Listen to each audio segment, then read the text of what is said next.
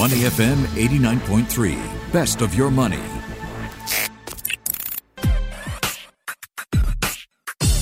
Money and Me on Your Money, only on Money FM 89.3. I'm Michelle Martin. Time to take the pulse of the REIT market here in Singapore. In previous shows, of course, we've talked about resilient REITs like Keppel DC REIT or Mapletree Logistics Trust or Mapletree Industrial Trust or Ascendus REIT. You know, REITs that have seen actor investor participation. Today, we're going to broaden your REIT horizon a little and look at REITs that are interesting outside of Singapore later on in the show. But first, the SGXI Edge S-REIT index is down by 0.72% year to date. What does that mean? We're going to find out with Kenny Loh, my REIT specialist this morning. How are you, Kenny? I'm good, thank you. Good morning, Michelle. Good morning. So, your reading of the S-REIT pulse so far, Kenny? Okay. I think that so far is pretty boring. I would say that it's a yawning on the Singapore REIT sector in Singapore. Oh, no, don't say that. Yeah, but by the way, although it's yawning, but since market bottoms on March 23rd, actually S-REIT in Singapore is the best student in the class because it has already rebounded 40% from the market bottom compared to the financial of 23% and also STI only 15%.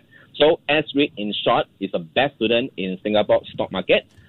With a current average price to book of 0.92 times, which is pretty cheap if you compare to the historical value, with an average yield rate of about 6.5%. It's still pretty decent. Hey, nothing to yawn about then, you know, Kenny. Nothing to yawn about. Yeah, but if you compare to the rest of the world and to the other asset class, it's really yawn. The party is outside of Singapore. Okay, let's do this then. Let's do that party comparison to other asset classes. How are REITs doing, especially if we look at U.S. equities or we compare S-REITs with global REITs? Right. If you move out of Singapore, although S-REIT is the best student in Singapore, but if you move out of Singapore, basically it's a grade C student compared to other asset class. Right. If you did a comparison on the gold, technology sector and China sector, you just do some research yourself. For the past 6 months, the gain has been ranging from 30% to 70% in 6 months. Wow. That's the tech sector and gold. Yeah. You've included all that. And also China equity. China equities, Yeah. And if you look at global property sector, REIT fund itself, they are still lagging behind. And also year to date, they are still in negative around 20%. Global REITs are doing so poorly. Yeah, globally, the REIT is still doing very poorly. Right? For example, in Hong Kong, in Australia, in general doing very badly, except the data center. Yes, we're going to talk about data centers and we're going to talk about Sasa REIT over in China in just a while. But first, Kenny, are there any, coming back to the S-REITs, are there any S-REITs that are thriving, showing signs of coming back to life or showing signs of exhaustion for you? At the present moment, if you look at the past month, all the earnings result, all the negative news already priced into the share price. We have seen the worst earning in history, and we also seen that actually there are two REITs in Singapore actually making losses. This is never seen before. ARA Hospitality Trust and also Eagle Hospitality Trust, they are making losses, right? But all this bad news, all this ugly stuff did not really tank or crash the REIT sector in Singapore. This is how I look at it. This is a bullish signal, bullish sign for me. Nothing special because there's no excessive buying, because nothing interesting. And also there's no excessive panic selling, right? That's why I would say that it's yawning. I'd say calm. I think it's calm. It's a yawn for you, but it's it's sort calm. Yeah. and if you learn about technical analysis, the volatility is pretty low. If those traders out there, you can take a look into the FTSE ST Index. Actually, there is a Bollinger Band squeeze. It's a squeezing. It's in hibernation, storage all the energy. Once the news come in, some catalyst, I think there will be explosive move upwards or either downwards. But for the time being, I think that I'm bullish bias. Because all the bad news already priced in, I would expect the next quarter, right? But with the opening of the economy and the consumption coming back, I would expect better DPU and also all the financial results next year. So next quarter. You think it's bottomed out already? Based on what I have seen, valuation based on the chart, and based on macro, I think it's more or less bottoming up. All right, that's good to know. Okay, Kenny, let's broaden our perspectives for a while. Take us outside of Singapore. Are there any REITs that have attracted you in that space? Yeah, since Singapore is so boring now, I cannot travel physically, then I can only travel outside of Singapore by doing some research. Imaginatively, yes. Imagine it. I'm looking at Hong Kong REIT because one of the REIT in Hong Kong is the largest market cap in the whole Asia. Whole Asia Pac is the largest, even bigger than the combination of market cap of a Capital Commercial Trust and also Capital Mall. You just imagine how big is this REIT. And this REIT has been beaten down very badly. And there's a huge discount to the book value. At the same time, that they're also changing the mandate. Instead of just focusing on Hong Kong, those retail mall, they're expanding overseas to do the acquisition in Australian property and also UK property. Those are really exciting that kind of so-called mandate. They are start to venture outside of Hong Kong. Well, this is a winning Hong Kong REIT. I mean, in my eyes, is this called the Link Real Estate Investment Trust? Yeah, you got it right. Yeah, just do a study on that. The chart is still ugly. It's on downtrend. But if you look at the fundamental, look at the future plan, the management, and also gearing ratio is pretty low, right? And compared to Singapore REIT, that's why they have a room to raise debt to really do more acquisition for the future growth.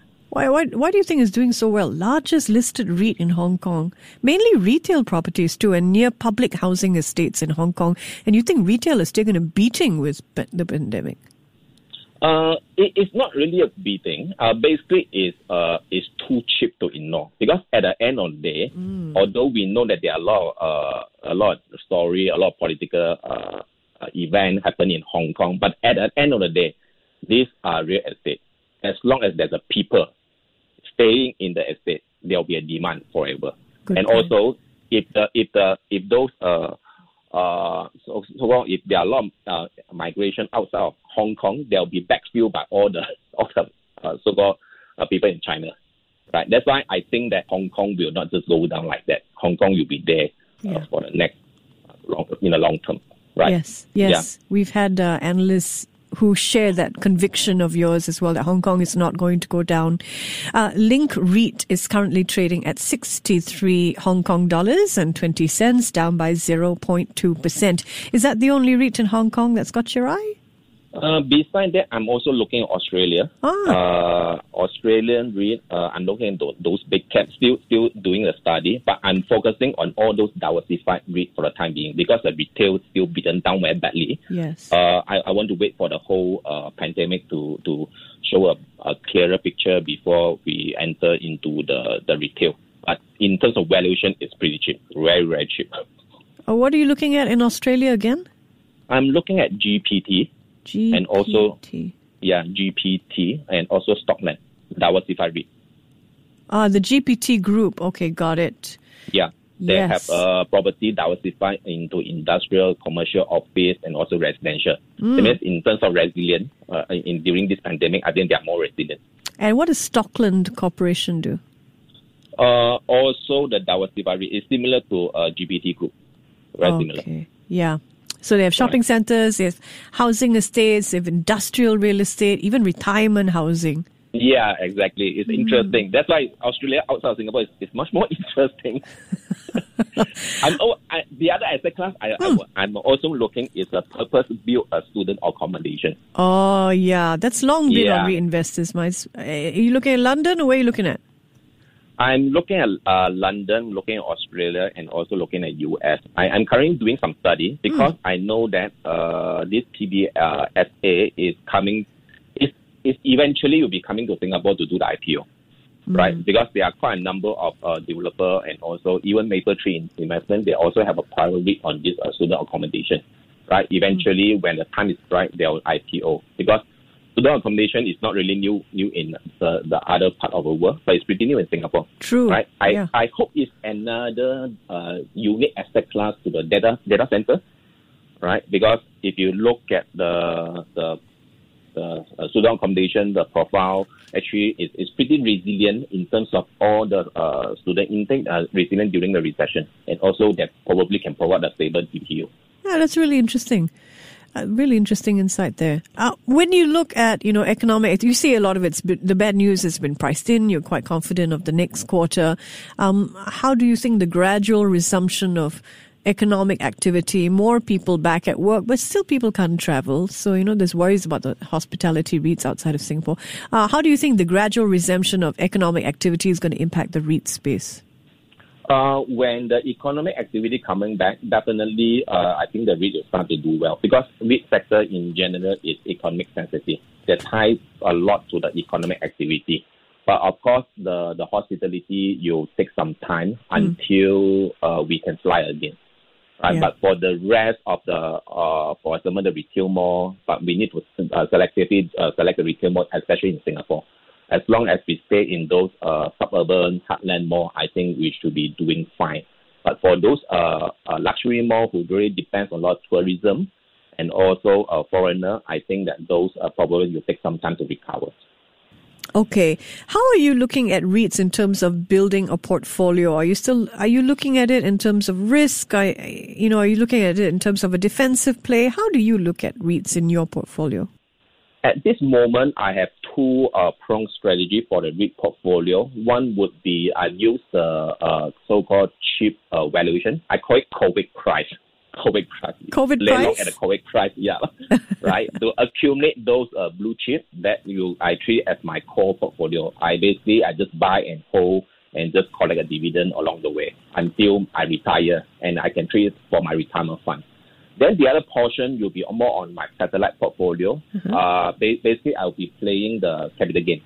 I buy those REIT we have written down very badly, but I'm not aiming any dividend. I'm just purely looking at the valuation and buy cheap and just wait. Hopefully they don't go bust and wait for the recovery. Then after that, I just take profit and sell it off. That's the high risk one, right? So what are some names there? Are those S-REITs or outside of Singapore? You'll be in Singapore.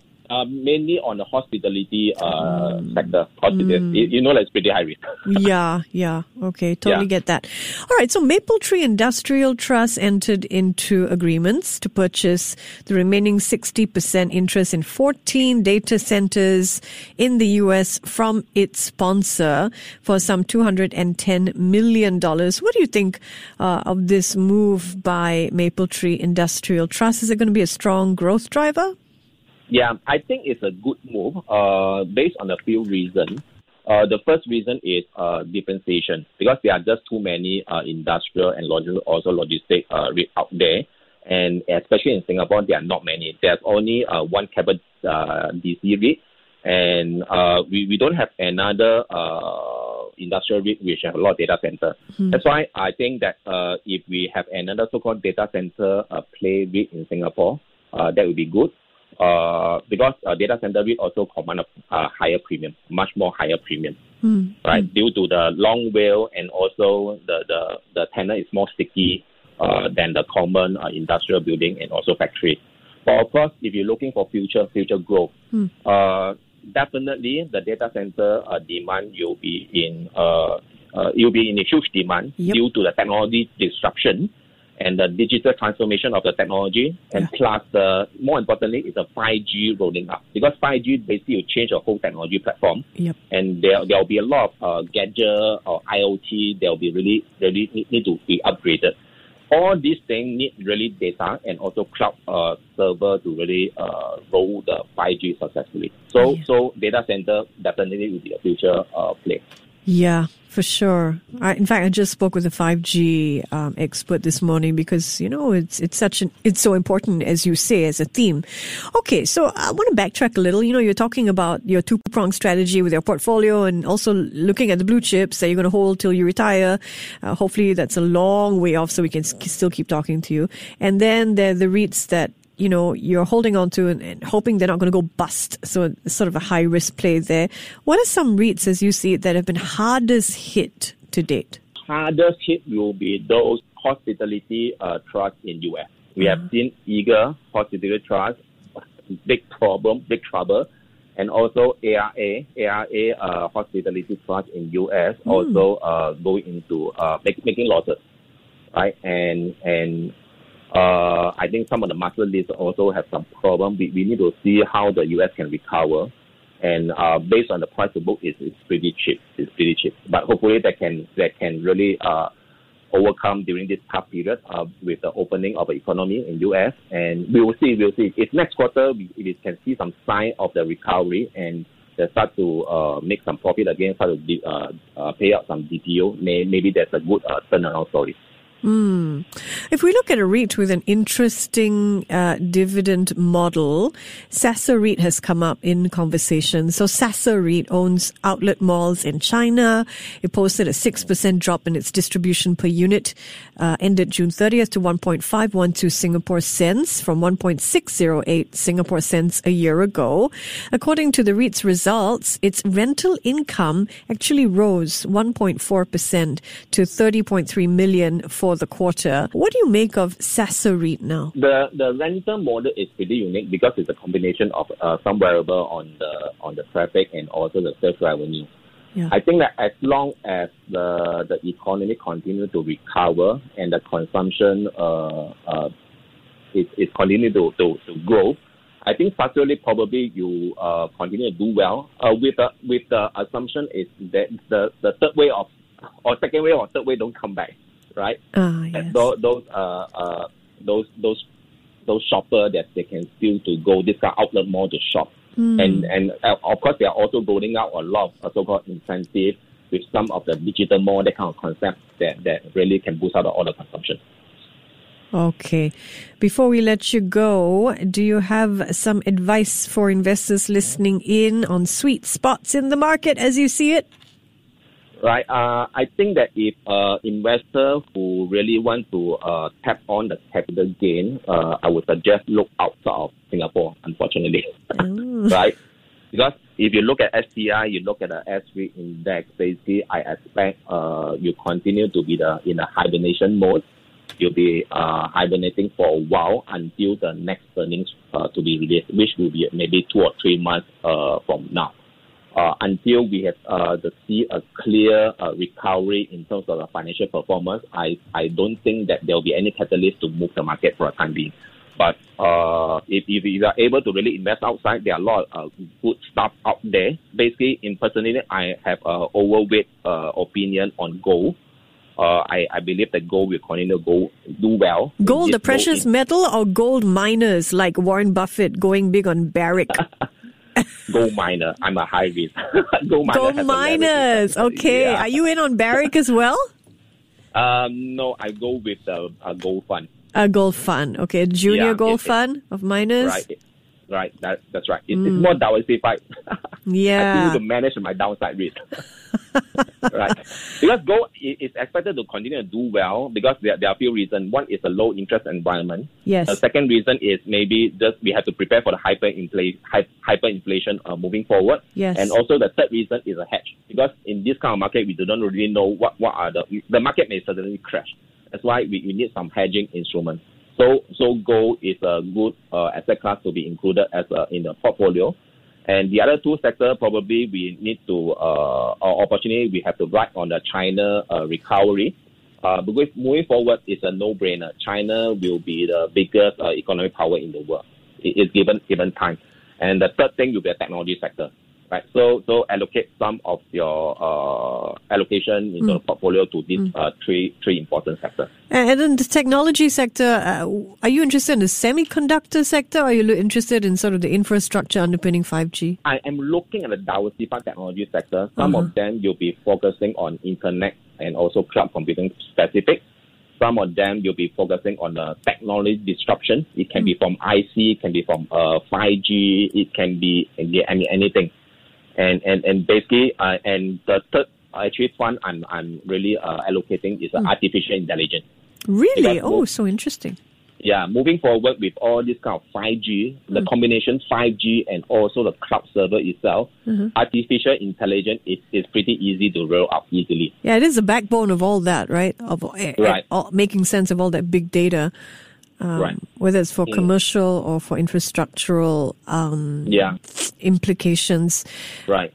Back to gold. Yesterday my analyst that I spoke to from OCBC said he was positive on gold at 2150 in the next 12 months. What sort of levels are you looking at? Wow, I don't have any target, but I'm looking at I'm looking at 2,500. As long as the technical chart tell me there is a bullish trend, I just follow the trend. I see. Until it reverse. Because nobody know what is the target. Yeah, I know. Some people say 3,000. Some people say 5,000. Yeah. Right. Are you at all interested in cryptocurrency as a hedge? Some people say with the falling US dollar, they're moving to Bitcoin. Bitcoin's seeing quite a rally, right? Right. I read some article. Basically, the older generation, they are focusing investing in gold. For the younger generation, they use Bitcoin. So I see you're the analog generation. I allocate some of my funds into cryptocurrency. Oh, really? Or the high risk element. Okay, that's interesting. That is interesting. Wow, look at how far we've come from REITs. We've really broadened our perspective today. Thank you so much, Kenny, for joining us. Thank you, Michelle. Always a joy. Kenny Lowe, my REIT specialist this morning in Money and Me. Before acting on the information on Money FM, please consider if it's suitable for your own investment objectives, financial situation, and risk tolerance. To listen to more great interviews, download our podcasts at moneyfm893.sg or download the SPH radio app available on Google Play or the App Store.